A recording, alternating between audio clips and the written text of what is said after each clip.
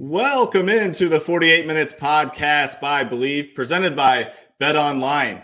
I'm Ross Geiger, joined alongside co-host Bruce Bernstein, and this is episode number 39, the Greg Ostertag episode, as the former Jazz center famously wore 00 most of his career, but did switch to number 39, so teammate Olden Polynice could wear number 0 for the Jazz during the 1999 through 2001 seasons.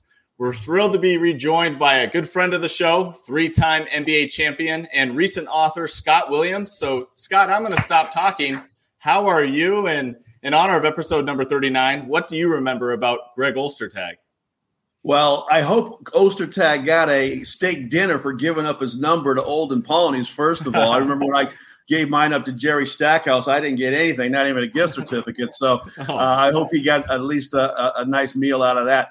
But Ostertag, obviously a big center, 7-footer, wide body, not the most athletic guy, but a space heater. We got out at it more on the golf courses out here in Scottsdale. I was a member of Silverleaf. He was a member of the country club next door, DC Ranch. So we had a battle for see who was the biggest, tallest golfer in the area. Oh, wow. Very fun there. And, there might have been some betting on the golf court as well. Don't have to comment on that, but just also want to let you know that Bet Online is a proud sponsor of the podcast and home to all sports bets. BetOnline.ag is your number one source for all your basketball info, stats, news, and scores. Get the latest odds and lines, including the latest player reports for this year's pro basketball playoffs.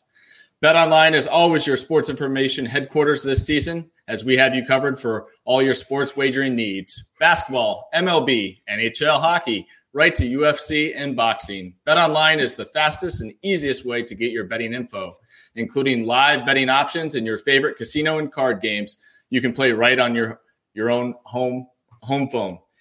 Head to the website today or use your mobile device to get in on all the action. Be sure to use our promo code BELIEVE, that is BLEAV, to receive 50% welcome bonus off your first deposit. Bet Online, where the game starts. And with that, let's start things off with our opening tip. Bruce? All right. I never knew Greg Ostertag, but I actually had Olden Polynice do a movie review for a show I did one time. That guy was a big movie buff. Wow. So I actually sent a crew, and he reviewed a movie. The feature didn't really go too far. We did like 2 or 3 of them all together, and that was it. But Olden was one of the ones who did it. He was huge movie buff. So if you ever see Olden Polynice again, I'm sure he won't remember it. Anyway, my Boston Celtics head into Thursday's Game 6 against Atlanta, leading the series 3-2. But in Boston, it feels like they're losing. Rarely has a team gotten more breaks in the postseason than they have this year. First, they get the Hawks in round 1 instead of the Heat. As you recall, the Hawks stole the 7th seed from Miami in the play-in game, so while the percentages said Boston would have played Miami, instead they got Atlanta. Huge break for Boston, as we saw the Heat embarrass the top-seeded Bucks. Sorry, Russ. After taking a 3-1 lead against the Hawks, Boston got another break when DeJounte Murray, who was absolutely balling against the Celtics, got himself suspended for Game 5, all but dooming the Hawks' chances until Trae Young happened. So by finishing second behind Milwaukee, the Celtics will avoid the Heat and the Knicks in the second round. Another big break. And although Philly is a higher seed, they're a much better matchup for Boston. And speaking of Philly, the unstoppable Joel Embiid heads into the next round at less than 100% physically. Another potential break for Boston, if they even manage to get by Atlanta and play the Sixers. Boston's motto this season has been unfinished business. And while there's still my choice to win it all, there's plenty of unfinished business left with the Hawks. And if somehow the Celtics don't advance, they have only themselves to blame because they've gotten more than their share of good breaks, including home court for the rest of the playoffs. Unfinished business indeed. That is right. Unfinished it is as of right now, as we are taping here Thursday night. So we'll have to see how that game shakes out. Scott? Yeah, Boston's in a dogfight there in that first half and giving up 50 points. What has happened to their defense? The Celtics D needs to pick it up in the second half of that game. My early take is on Jimmy Butler. Jimmy Butler. Excuse me. Is him right now. I see what you did there. Fantastic. through the early rounds of the playoffs, averaging over 37 and a half points, leading all players in scoring average. He's done a little bit of everything defensively. He's made the big buckets when his team has needed them. Jimmy Buckets, Jimmy Butler. This guy has absolutely been fantastic. I look for the Miami Heat to keep this momentum going with a well-coached Erik Spoelstra, who does not get enough credit, in my opinion. This guy is number 5 all-time on playoff victories, 100 playoff victories, tied right now with North Carolina's own Larry Brown. So obviously he was going to surpass Larry Brown, as I think the Heat right now have a ton of momentum, and I look for them to continue to roll in the playoffs. Awesome. Well said there, Scott, and couldn't agree more. It should be fun to watch Jimmy Butler in Madison Square Garden. As for me, I just want to, go ahead and send out that friendly reminder that I warned all our listeners and NBA fans to buckle up for a wild playoffs, and wild has it been. I mean, from injuries to Kawhi Leonard to Giannis Antetokounmpo, De'Aaron Fox, to the Knicks in 5, and even as of recently, the Heat in 5. We've got a lot of change in the landscape, and really kind of goes a lot along the lines of like the NBA season. I mean, this NBA season was as unpredictable as it could have been. Obviously hard to evaluate a lot of teams with the injuries and, of course, the problem with load management. But now we have unforeseen injuries, teams starting to find their groove at the right time that weren't necessarily up there in the standings. And I think we're going to continue to see a lot of upsets in this that are very similar to a March Madness type NCAA tournament. So really excited to continue to watch this and obviously break it all down with you guys here tonight. So let's get into the big order of business here in the first quarter as the Bucks go down in flames very quickly as Miami brought the Heat in the big round 1 upset. And Bruce, I'll start with you. What were your big takeaways seeing that the Heat pulled out that pivotal Game 5? Jimmy Buckets was a force of nature in this series, period. The closest we've seen to a Michael Jordan / LeBron James type of performance as far as leading a team. This guy has swag out the wazoo. So I would just say, Dylan Brooks, you wish you had swag. Please take note, Dylan. That is what swag looks like. Scott, I was just going to say, Scott, you're former Buck and head coach. Wholeheartedly of what Bruce has just said, and I want to add again, the coaching element, having a team buy in and believe that an 8th seed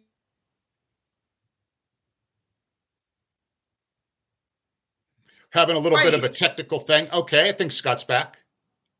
Oh, I didn't realize you guys had lost me. So I wanted to say, I'll start over. I'll say that I agree 100% of what you said about Jimmy Butler.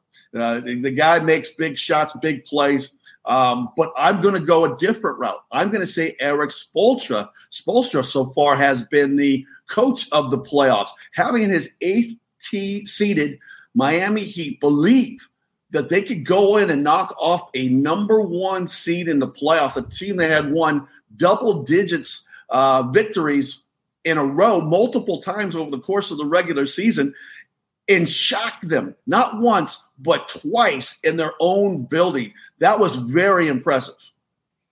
Absolutely. And a lot of people started talking a lot about Giannis's post-game interview and was this season determined to be a failure in his eyes? And what I took most from that was not the viral video. It was what he said after that. He said that the Milwaukee Bucks went into this series obviously focused on winning a championship. Meanwhile, the Miami Heat went into the series focused on taking down the Bucks. And that's exactly what we saw in this series. I mean, this team really, they outplayed them. They outcoached them.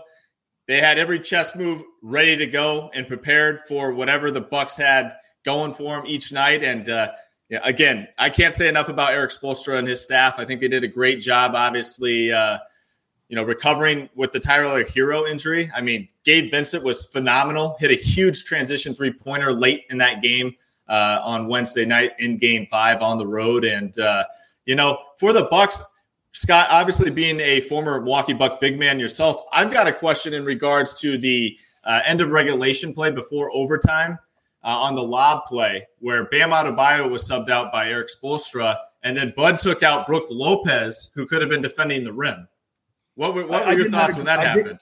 I didn't agree with that. Watching that highlight again, having Antetokounmpo, your most athletic player, 45 feet away from the basket, guarding the inbounds ball, that didn't make any sense to me. You want to put a big body on that ball, use an unathletic player like a Brook Lopez and put Antetokounmpo under the paint. There's no way he gets pushed to the ground the way Jimmy Butler manhandled the other Bucks defender underneath the floor. I think it was Covington that was down there underneath trying to stop Jimmy Butler.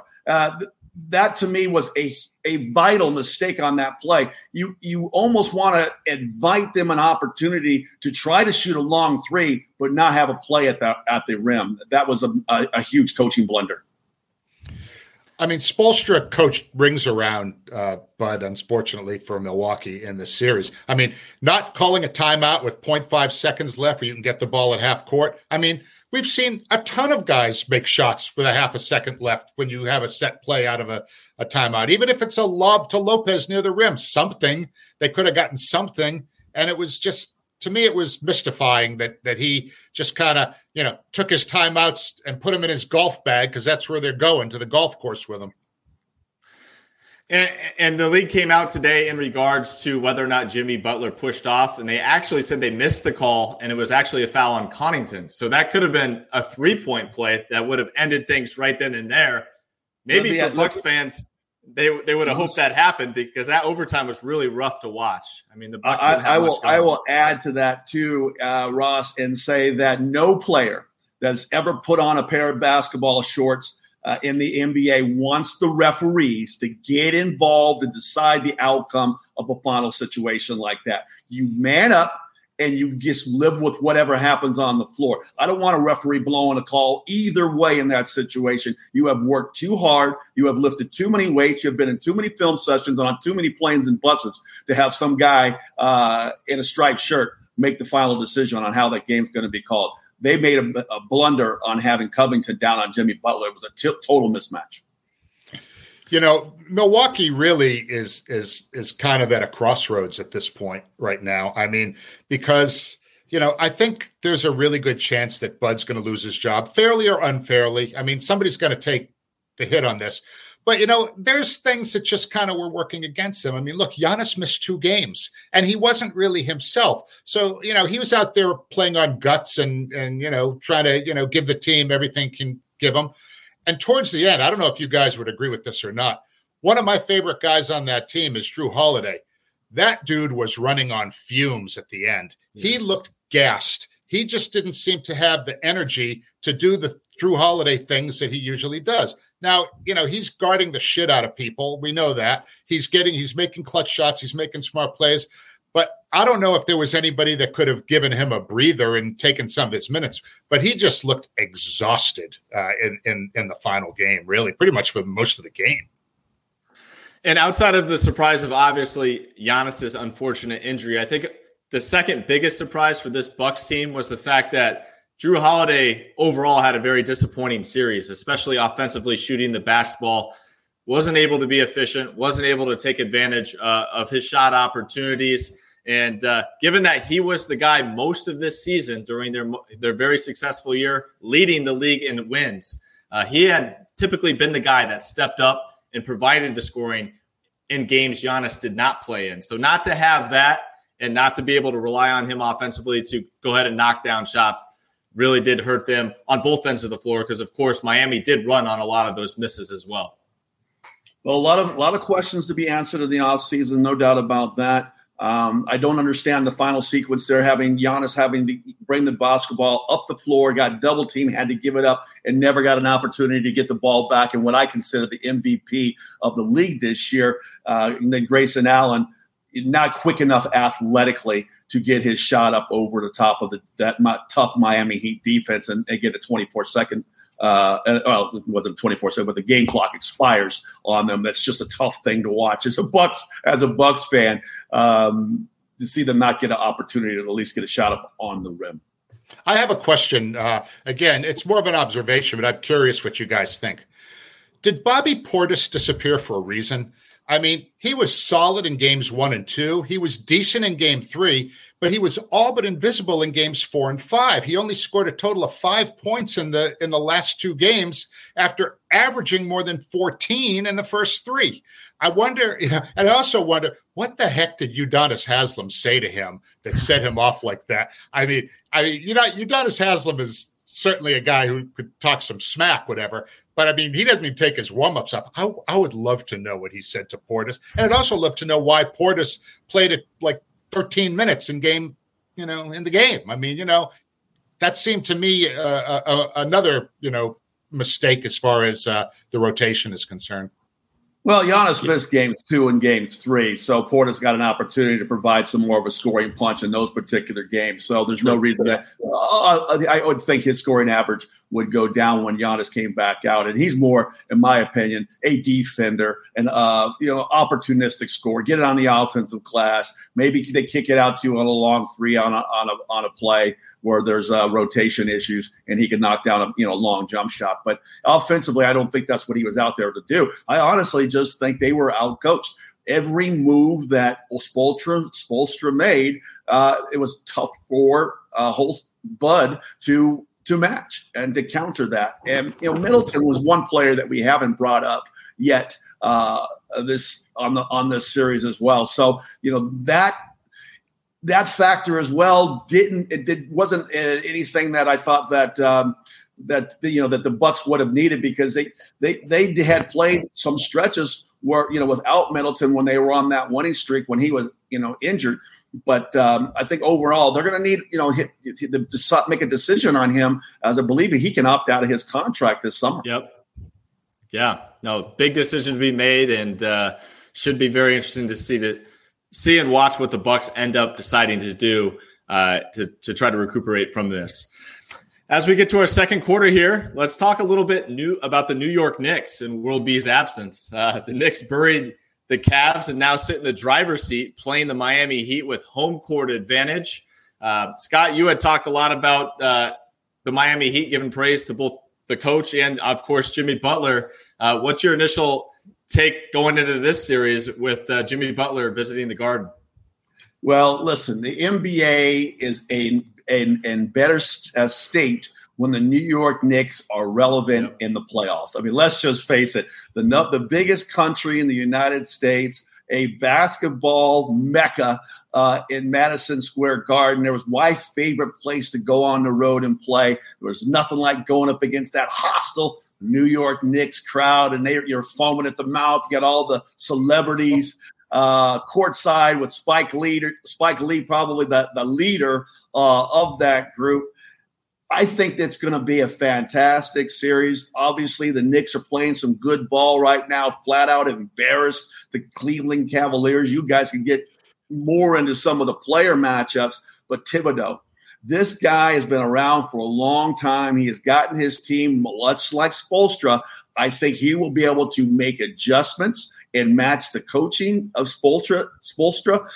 So that's going to be a wash. But I'll let you guys wax more poetically on what you see on the court from the players. I was listening to Gus Johnson a little bit. He started calling Jalen Brunson the Brunson Burner, which is like, that is a classic nickname, boy. I'll tell you what, as far as like nicknames go, that's on the short list of great ones. He is the straw that stirs the drink for that team. He gets into the paint. He breaks down the defense. He can score. He can dish. He's crafty. Donovan who? Yeah. And let's not, fail to mention here, Jimmy Butler has quite the relationship with Tom Thibodeau, the New York Knicks head coach. Obviously was drafted to the Chicago Bulls when Thibodeau was coach, and then also, traded there when he was the head coach of the Minnesota Timberwolves. So, Tom Thibodeau is definitely a huge fan of Jimmy Butler, and it'll be interesting to see how he decides to try to tame him here, as he is the hottest player in the NBA right now. I mean, obviously he's putting up some major numbers, putting the team on his back, leading that group. And, what I'm looking forward to the most in this series is probably just the historic history. I wish World B was here to elaborate on it, but of course they've had some nice run-ins in the past, back in the 90s, even 2000s with Allen Houston. So we can just add another one here, a new chapter to that Miami Heat New York Knicks rivalry. Scott, do you have any memories from those? The one that comes to my mind is Jeff Van Gundy's draped around Alonzo Mourning's ankles in a brawl situation that happened in front of the New York Knicks bench. Is always a classic moment in NBA history. Van Gundy trying to get out there with the players and break up a fight. So that one comes to mind. But those guys that you had mentioned, from between the 90s and the 2000s, they have had some battles in the playoffs. I think it'll be a big, strong, physical series. And it's odd now because the Knicks have gone maybe from being the underdog against the Cleveland Cavaliers to being and embracing that role. Now you'd have to say, well, they got the better record. They're the favorites with the home court advantage to win that series against an 8th seed Miami Heat. Both teams riding extreme amounts of momentum, which I love in all sports, but especially in basketball. I think the team that can impose their style of play, which is very similar at home, and how the benches provide a lift to the starting group, is going to have the extreme edge because coaching is going to be even. I think the star power on both these guys between what you call them, the Brunson burner, which I remember burning myself on a Bunsen burner in junior high school or high school. I can't remember which one it was though. But that's a great nickname. He's been so hot. He's been burning his opponents. My favorite memory from that series with the Van Gundy and Alonzo was when PJ Brown picked up Charlie Ward and spiked him like a football. That was it was like, oh, you're a football player, huh? I think I'll just spike you. And PJ just picked him up. That's what I remember. But all right. Speaking of our absent friend, World B. Free, Mr. New York Knick, I heard a rumor that he called 1-800-Flowers and sent them to R.J. Barrett's house with a note apologizing for bashing him all season. His numbers are solid, and his plus 21 in Game 5 was the best of any player on the court for either team, okay? Now, Scott, I have this question for you. In his post-game remarks, R.J. mentioned Derrick Rose, praising some of the wise advice that he got from him. How important is it for a team to have a Derrick Rose-like guy who doesn't even get his warm-ups off, right? But he's there in practice. He's on the plane. He's on the bus. How important is it to have a player like that, kind of a big brother / mentor for a younger team with some, young talented dudes? Well, I'm glad you brought Derrick Rose up because if I was going to have to wax poetic on a Duke player and that was going to be real tough for me. So, but yes, it makes a lot of difference in the playoffs to have that wisdom, to have that know-how, and Rose has been around for a long time. He's seen a lot of scenarios. He's watched a lot of basketball. He's been involved in a lot of big moments. So to be able to help a younger player in the first time on this type of stage is huge. Yeah, I would agree with you there, Bruce. Obviously, R.J. Barrett, given the age gap between him and Rose, probably grew up idolizing Derrick Rose as one of the younger stars in the league, obviously the youngest MVP of all time with the Chicago Bulls. I think it just instills confidence in him to have a guy like Rose in his ear, encouraging him. Obviously, after even a missed shot, hey, take the next one. That was a good look. It gets guys going ways coaches sometimes cannot when you have your peers, obviously a mentor like a D Rose on your side. So good question there, Bruce. I was thinking the same thing after seeing that quote. Now, last question here before we do get to break that I have is let's go ahead and make our predictions. I'm going to take the Knicks in 6. Scott, what do you got?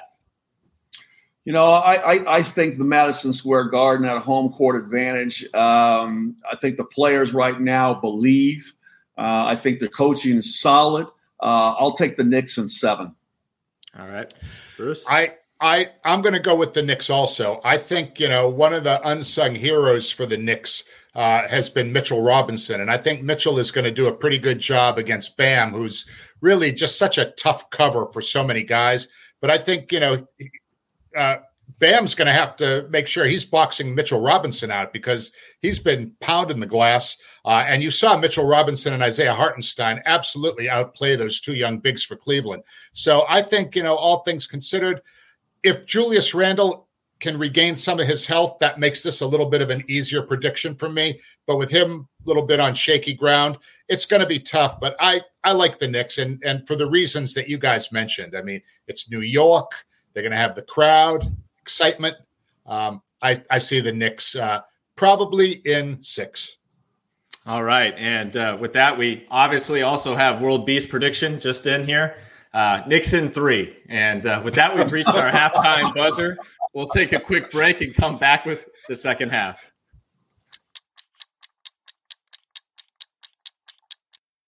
And we're back with the start of the third quarter. Let's shift our attention out west now as Golden State finally became road warriors as they had a huge Game 5 victory in Sacramento on Wednesday night, making it 3 straight wins now. And they do have the Kings against the ropes. Bruce, I'm going to start with you here. What's your big takeaway? Are you a believer in the Warriors now?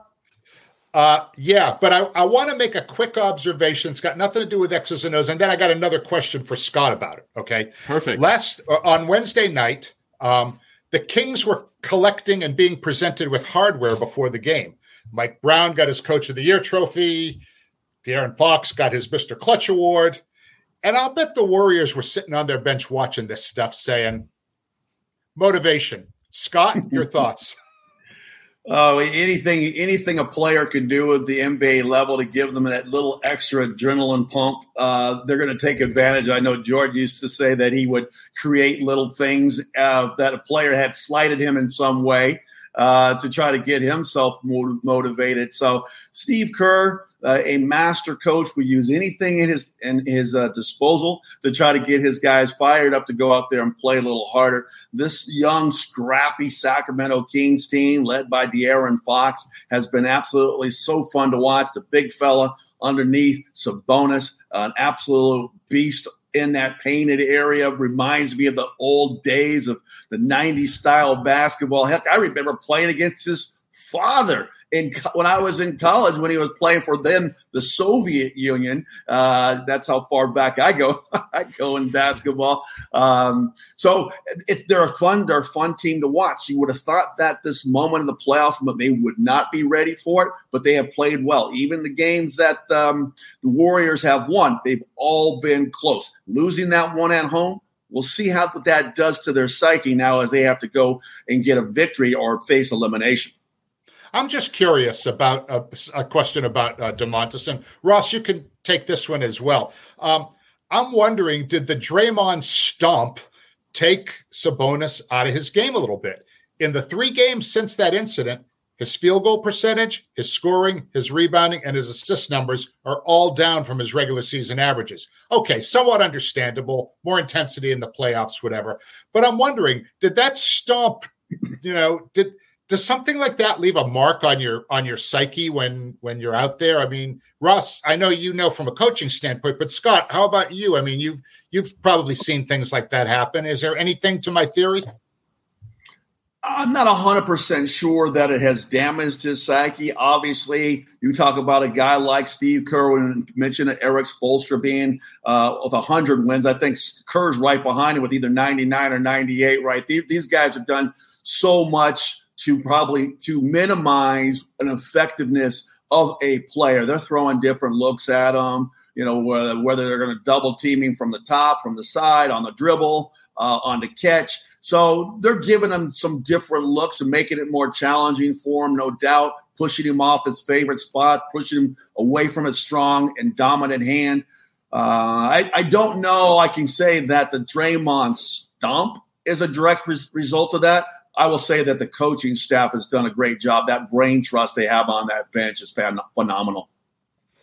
Yeah, I think I would tend to agree with Scott there. I'm not so sure if that moment would have played a pivotal piece and why he has struggled a little bit. I think it's more so just the Golden State Warriors understanding the concept of gang rebounding, obviously knowing they're undermatched down low against the guy as big and strong and as dominant as Sabonis is on the board. So they've been very good about staying mindful in regards to that. And let's face it, again, this Warriors team knows if they go ahead and produce a stop and they get the rebound, it's a long outlet and it's a wide open three-pointer for someone on the other end. So they're obviously motivated to go ahead and get that one and done rebound as well. So they've done a tremendous job. Big win. As someone, much like it sounds like Scott is, I'm rooting for the Sacramento Kings, but I do think they are going to fall short here on the road in Game 6 because I think Steph Curry and the Warriors smell blood. You know, it's funny. Steph and Draymond, they get most of the attention. But Andrew Wiggins, Klay Thompson, and Kevon Looney have been great in this series. Klay finally looks almost like himself again after recovering from his injuries over the past 3-4 years. And Wiggins is out there with some fresh legs, right? I mean, he had 2 months for the personal things. And obviously, there was certainly mental strain on him and all that. But as far as the physical pounding, he had a 2-month vacation pretty much, 2/3 of the way through the season. He's out there with fresh legs. He's blocking shots. He's blocking over 2 shots a game in this series, right? He's making great mid-range shots. Klay is playing 36 minutes a game, which is up from his 33 during the regular season. And he's handling that extra workload pretty well. 63% on twos and almost 41% on threes. So he's stroking it. And Wiggins is averaging more than 19. And, Looney's averaging 14 and a half rebounds, including more than 4 offensive rebounds a game. So Klay, Steph is great. Draymond, been great. But those 3 guys are the difference in my mind. Well, you're right about Steph Curry. I mean, I think it all starts and stops with him. I know there was some article about whether or not he is the best player in the NBA right now. I'm not 100% certain that it matters to Steph. He's all about putting another ring on his finger. He's averaging over 4 made threes a game. He's in the top 10 in scoring in the playoffs. He does a little bit of everything for his team. He makes the big shot. He stretches the defense. He opens up, I think, rebounding opportunities for guys like Looney, like Wiggins, even Thompson, who does not get on the glass very often, is getting a few extra rebounds more than he normally does. So I think it all starts and stops with the way that the chef is out there cooking. Absolutely, and I think another guy I want to give some credit to here. Obviously, De'Aaron Fox's status going into Game 5 was up with the left index finger at the top of it being fractured, not knowing if he'd play or how much he'd play. That dude balled out. I mean, he gave it his all, played 41 minutes, which was a team high, 24 points, 9 of 25 shooting. I mean, this guy went out there, gave it his all and gave his team a chance. And at the end of the day, that's really all you can ask of the guy. And I was a little nervous whether or not he'd even play and suit up, just not knowing how bad it was. But were you guys surprised to see him jack up 25 shots and dish out 9 assists? Like it seemed like the fractured finger didn't bother him. Well, he seems like a superstar to me. I thought this was what we would see from this kid from day one in the NBA. I know he was on that, the losing end on a lot of teams there. They were trying to struggle and find out what the right coach for him was going to be. Mike Brown has done a fantastic job with this young team. Obviously, Coach of the Year this year, well-deserved for Coach Brown. I had a chance to spend a lot of time with him for 2 years in Cleveland as I was the broadcaster there, the way he motivates and encourages young players. He got the Cavaliers to the NBA Finals, and he's doing a great job with this young mix that he has out there in Sacramento. I'm with you, Ross. I just think when the lights are the brightest, the stars figure out a way to get it done. LeBron James doing it with the Lakers, has his team on the verge of advancing to the next round after a slow start against Memphis. Now, Steph Curry coming back from that 0-2 hole that they were down in to win 3 straight may have snatched the confidence from this young Kings team. I think, it was a courageous effort by De'Aaron Fox. I mean, he was out there with his finger playing through it.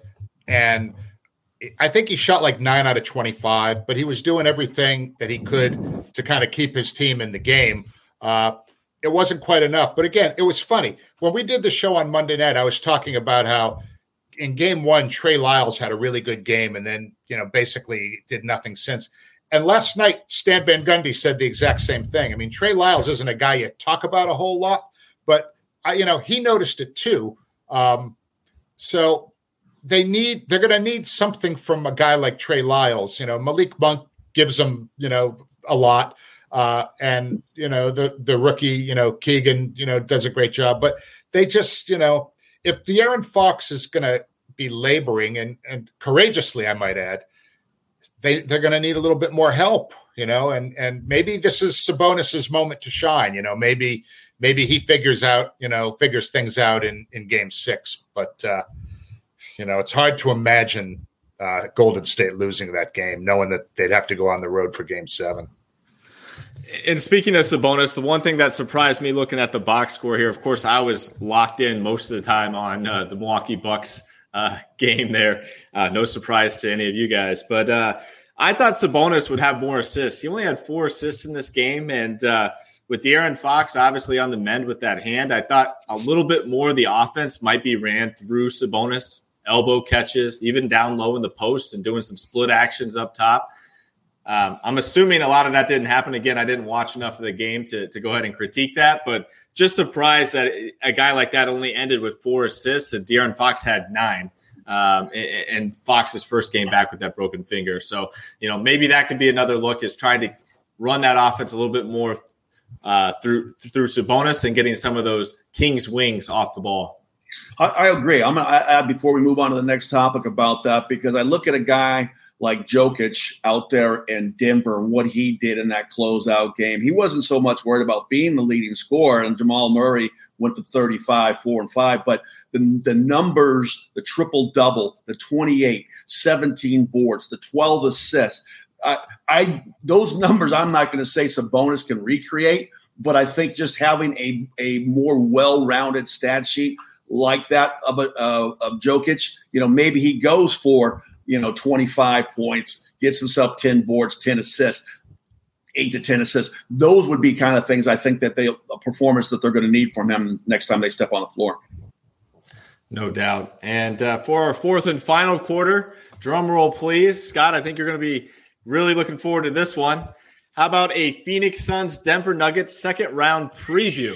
And Scott, I have been seeing you at a lot of Suns games here recently throughout the playoffs. So I'm going to start with you and kind of just get your early take on what you think about these two guys matching up. Well, this is going to be a great series, first of all. As I have been at a lot of Suns games. In fact, they have not lost a game that I have been to since they've gotten KD back in a Suns uniform. And I'm a huge KD fan, and that's the reason why he's my favorite player in the league. I think he does so much for the Suns team. Having said all that, Devin Booker, apologies to Jimmy Butler, has been the MVP of this first round of these playoffs. The kid has absolutely been fantastic. He's second in the NBA in scoring right now. Looks at his notes. 37.6 points per game. He's first in steals at 2.6 steals a game. Oh, and he's first in field goal percentage, shooting 60% from the field overall. His 2-point field goal percentage has been astronomical. He's in the top 5 in 3-point shots made per game. He has been absolutely doing a great job defensively. I thought he did a really good job of getting on the glass. And after game 1, where he had 0 rebounds, he did a much better job of getting on the glass, which was a huge problem for the Suns in that first half. So they did a wonderful job keying in on KD, who's 8th in the league in scoring right now, doing a good job. But Devin Booker has been fantastic. Now, how that translates against the Denver Nuggets when they're not going up against the LA Clippers, who didn't have their top 2 players, in Leonard and George, the Nuggets are loaded. We talked about Jokic's triple-double, Murray going for 35 in a clinched game, he can go for between 25 and 40 on a nightly basis, shooting a high percentage and get to the rack and get to that free throw line. They got solid players in Aaron Gordon, and the other big guy is Michael Porter. So, I think Porter doesn't get as much respect as a scorer as I think he's capable of putting up anywhere between 16 and 20 points a night. I think that kind of depends on the flow of the offense and how Jokic is going, how he's distributing that basketball, how Murray is going. Their bench, they were averaging about 20 points a game for the first 4 basketball games. And then they had a solid game at 17 off their bench in the closeout game. Like I said, that they had Jokic and Murray doing the bulk of the scoring in that game. But they're a solid club. They're well coached. Mike Malone is a fantastic coach. Had a chance to spend some time with him my last year in Cleveland as well. So this is going to be a tough matchup for Monty Williams and crew. The Suns bench has not lived up to their end of the bargain yet. The number 1 and number 2 minutes played is between KD and Booker respectively. So they're going to need some moments, especially at altitude. They can't run those guys out there the way they've been running them out there, 43.8 and 43.2 minutes per game over what I think is going to be a grueling 6 or 7 game series. That was a point that I was absolutely planning to make. I'm glad you did that. I mean, 44 minutes a game, 43 minutes a game. Even Chris Paul is playing big minutes so far. He's averaging like 38, 39 minutes a game in this series.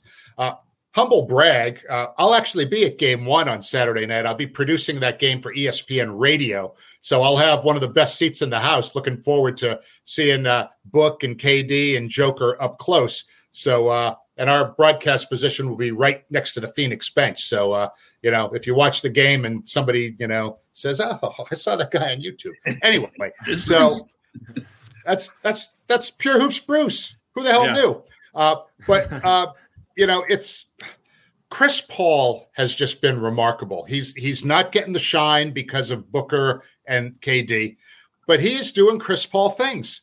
Almost 39 minutes a game, orchestrating the offense beautifully, scoring almost 14, 6 boards, more than 2 steals, more than 8 assists, and a nearly 7-to-1 assist to turnover ratio, which he's always had a great assist to turnover ratio. Some would say because he never likes to make home run passes where he's really gambling. I had a former teammate of his on the Clippers tell me that one time that he didn't want to go for home runs because he was worried about turning the ball over. That said, Greg Anthony said something about him when he was a young player and we were working together. He said, this is a direct quote, "He get what gotta get got," which is basically his way of saying he get what gotta get got. And I mean, it was true then, and it's true now. For me, looking at this series and kind of just anticipating what we might be looking forward to here, I'm really looking forward to some of these individual matchups. I mean, can Chris Paul defend Jamal Murray, who's been on a tear? That's going to be a big challenge, especially in the altitude. You look on the wings, I like Bruce Brown probably being the best defensive assignment for Devin Booker, kind of a physical guard that matches him, same height. Can he stay out of foul trouble? Can he stay down when Booker is trying to draw fouls with the pump fakes and the sweep throughs, things of that nature? And then the other big one, of course, would be who's guarding Kevin Durant on the Denver Nuggets. I mean, they've got 2 guys with great size, Michael Porter Jr. and Aaron Gordon. If I'm Mike Malone, I'm probably starting with Aaron Gordon as the more experienced guy going up against KD. But, Scott, I wanted to get your take on that. I mean, if you're the Nuggets, who do you start on KD? Is it Gordon, or do you go with just the pure size and Porter being 6'11"? Well, you better not leave. Whoever you put on them, better not leave them out on an island all by themselves. KD is just too good, too crafty. He averages more. He shoots 90% from the free throw line. He gets calls. He's very crafty, getting himself to the free throw line. You don't want that starter to pick up needless fouls when you can run a half a body or another body at KD, force him to give up that basketball. He's going to be a tough matchup. I think, you got Jeff Green coming off of that bench. I think he's a guy that has some something left in his legs still. He's been around for a long time. He's got experience. He's played against KD quite a bit in his career. He might be somebody that you can put on KD as well. Yeah, he actually played with KD remarkable. Too. No, I'm sorry. I think Jeff Green's remarkable. I mean, for a 37-year-old guy to have the kind of lift that he still has, there aren't many, right? No. I mean, there aren't many. He can jump right out of the gym, even at age 37. Wow. And Scott, you played for the Nuggets, so I do got to ask, we brought up the altitude. I mean, how much of a difference does that make? Like, is that noticeable when you got opposing teams coming in to play the Nuggets as a Nuggets player? Yeah, I was hoping. Obviously, I have no say in any of this stuff, but I was thinking it might be smart for the Suns to take off tomorrow versus the traditional go in the day before the game. Actually, have a full practice. What they're going to do. Obviously, they're not going to be doing any banging, but to go up, get some run, and in that altitude, 5,200 feet's a little different than playing down here. What are we in the valley? About 2,000, something like that, 1,800.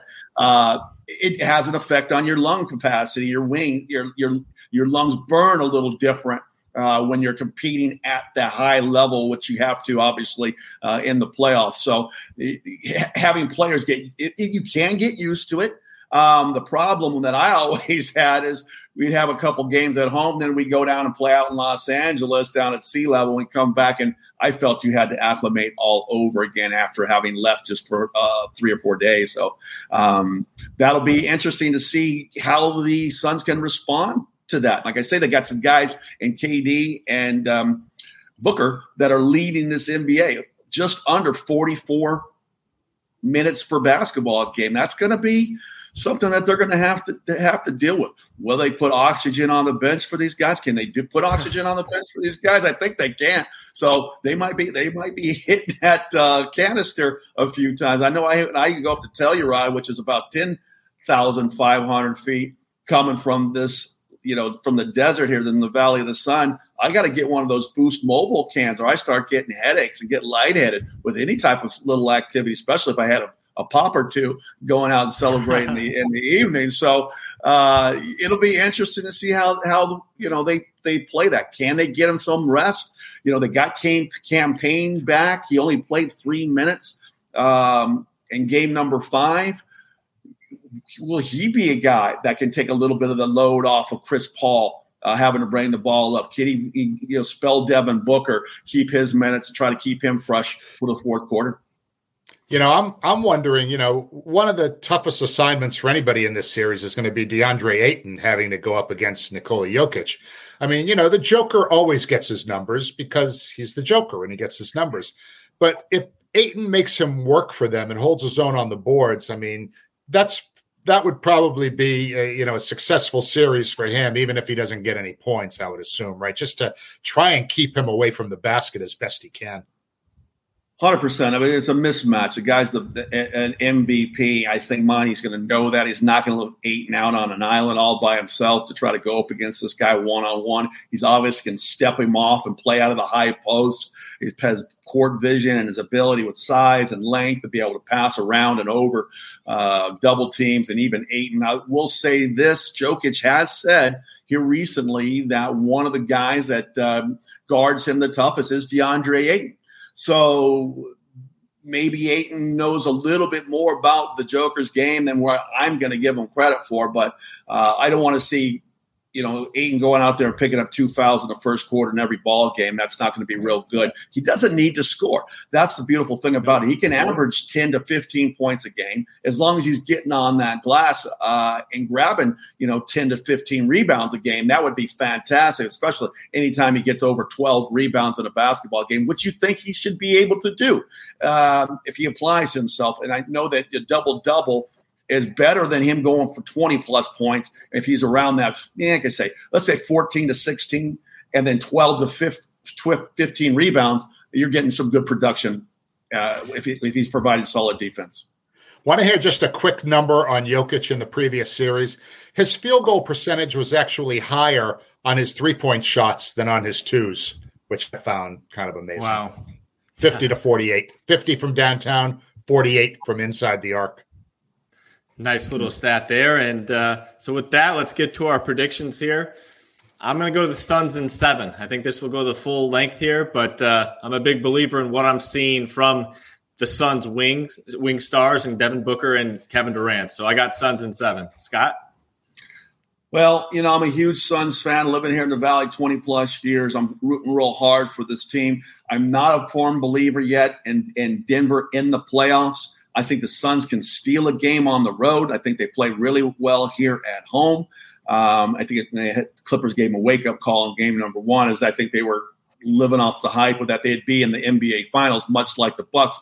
But the Suns were able to recover and focus on the series at hand. Obviously, the loss of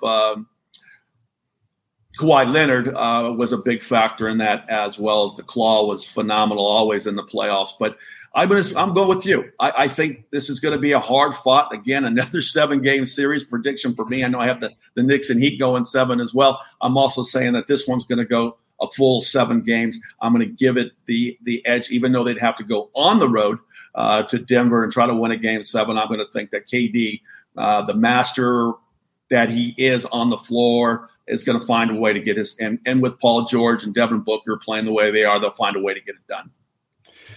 If it's a 6-game series, I say Phoenix. If it's a 7-game series, I say Denver. So I guess I'm kind of splitting the baby there. But I think if it gets to 7, I think some of those guys on Phoenix, as Scott alluded to in one of his earlier comments, they're going to be playing a lot of minutes. And, they're not KD's getting up there.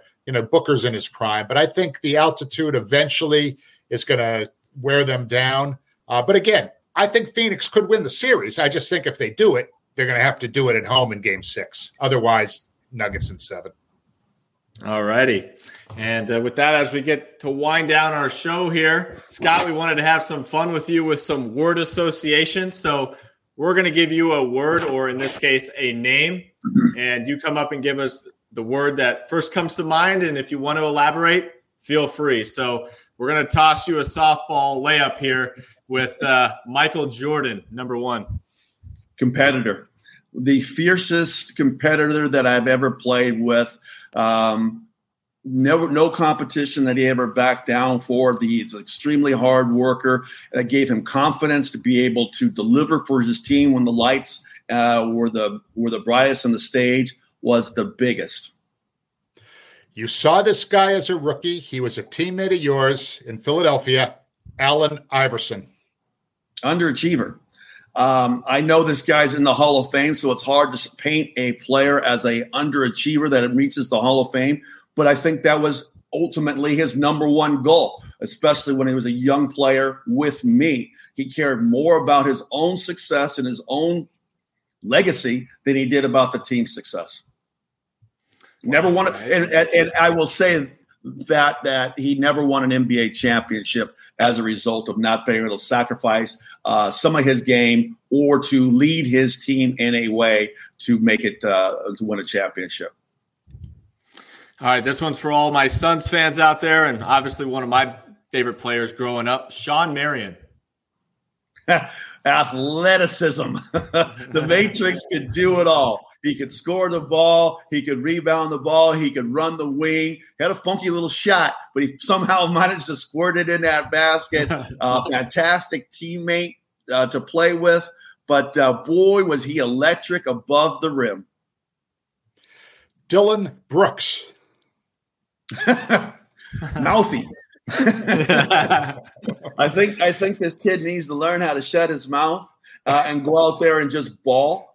He woke the sleeping dragon and LeBron James. His team would have had a much better chance, I think, of getting to that next round had he not poked the bear, as he says. As much as Michael was a competitor, so is LeBron James. He does not care about being as dominant the way that Michael Jordan was, where he gave his opponents fear on a nightly basis and ripped their confidence from him.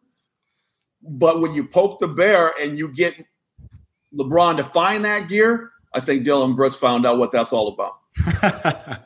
Well said. All right, last one from me. A little bit of a curveball here. Victor Wembanyama. Different.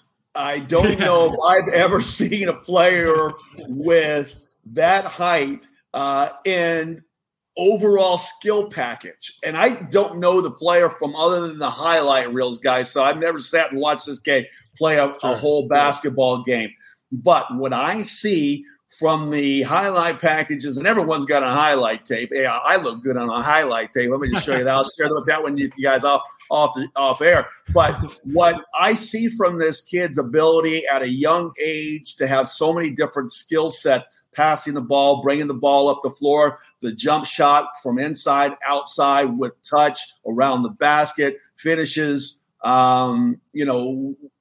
what I would consider, he's thin. I'm not going to say with power of a Charles Oakley, but he finishes the way a big should finish around the painted area. He's cat quick. I remember a player that's, 7'5", that could do those types of things on the basketball floor at such a young age. I mean, Hakeem Olajuwon had all those types of footwork. That he's got the length of a Sean Bradley, but a desire of a Kevin Durant. So this is going to be a game changer when this guy finally gets to make his NBA debut. I'm looking forward to it. I had about 3 more that I wanted to ask you, but I know we're running short on time, so I'm going to limit it to one. I'm taking you back to Chapel Hill. Dean Smith. Coach Smith. Yeah, boy, I tell you, that one chokes me up a little bit. There's so many things that come to mind when you mention Coach Smith, and I'll just say decency. The man, for as much as he cared about winning basketball games, he was a decent man, not just from coaching his players, but being civic-minded, sitting in on sit-ins in the 60s with black students, not players, black students in Chapel Hill, integrating restaurants, strong Christian man.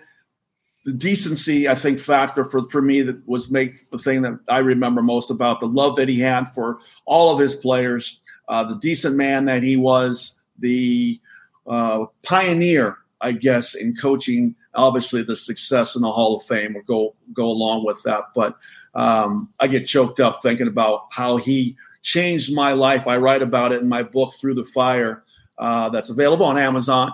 Right. I was ready to give up on some of my goals and my dreams after the loss of my parents, and he would not let me. And that was something that I'm always be indebted to him. Can I just ask one more quick question about Coach Smith, Ross, before we say goodbye? Of course. Brad Daugherty had told me, and I think it was pretty well publicized, he left all of his former players a check. Did you frame the check? Do you still have that? Is that behind you on that wall there? I don't know if if I can get it in there, yes. But the letter from Coach Smith from his estate, along with the check for $200 and a couple of his basketball cards. I don't know how I found. I didn't even know Coach Smith had basketball cards, but I had them all framed, and I take them wherever I go with me. But he loved, like I say, when you were a varsity player, whether you went on to be a businessman or a NBA ball player, he left us with a little something to know that even as he was passing, he was thinking about us, wanted us to go out and have a steak dinner, maybe a glass of wine on him for what we did for him. But it was he that did so much more for all of us that we can never repay him for the lives that we've been able to live because of the things that he taught us in Chapel Hill. That's beautiful, Scott. Thank you for sharing those thoughts. That I could see from your emotions how touched your life has been by him. Awesome stuff, Scott. I want to thank you for sharing that story as well as having some fun with us here. Once again, your book is out now. Obviously, I've seen it in a few bookstores here in the Valley around Phoenix, but how's everything going real quickly on that? And if you want to plug how people can go ahead and find that or where they can find you online, where I'm sure you promote it. Yeah, the book sales are going good, Ross. Thanks for asking. Had my first book signing of my life, which was a weird feeling. I was so nervous that nobody would show up, but signed copies of the book for 2 hours straight in Chapel Hill, which was a bit of a layup, actually. So we'll see how we go from there. But it's in Barnes and Noble here at Scottsdale in the 101, probably shortly at Desert Ridge out here in Scottsdale. Looking to do a book signing and card signing in Chicago this weekend. Nice. So that's going well, but it's available on Amazon. noble.com. Obviously, just put in Through the Fire or Scott Williams' book. It pops right up. It's available in Kindle, paperback, and hardcover, as well as you can get it on barnesandnoble.com and a paperback version as well. But most importantly, having written this book and now that's out there, I get real, I get raw, I get emotional, and it's tell a lot about my family history growing up. And I've had people that I don't even know open up and share with me about some of the trauma that they had in their life with either domestic violence or sexual abuse or whatever situations they might have led to them to have some childhood trauma. And then that's been great, trying to hear these stories and connect with people and let them know that they're not alone, both my age and much younger than me. So that's the biggest thing now, keeping people mental health. It used to be looked at as a sign of weakness in the 80s and the 90s, and now people are doing a better job of trying to recognize and step in and help people that have issues with trauma, so they can get some help and not lead them to a path. Because I've had some dark days. I know what those feelings, they start creeping into your mind, and depression and everything else take hold. And I was lucky to be in Chapel Hill during that time with Coach Smith and having the lock in on practice. That was kind of my therapy. But people need to realize like they're not alone and that they can get help. Awesome. Happy to hear things are going well with the book. Congrats again. Really excited for you sharing your story, and hope our listeners will go out and purchase a copy and go ahead and support that. So with that will do it for this edition of the 48 Minutes podcast by Believe, presented by Bet Online. Want to again thank Scott Williams for joining the show here on 48 Minutes. Scott, you're welcome anytime, and we will be back with all of you next week to be sure you're up to date in 48 on all things around the association. Have a great weekend, everyone.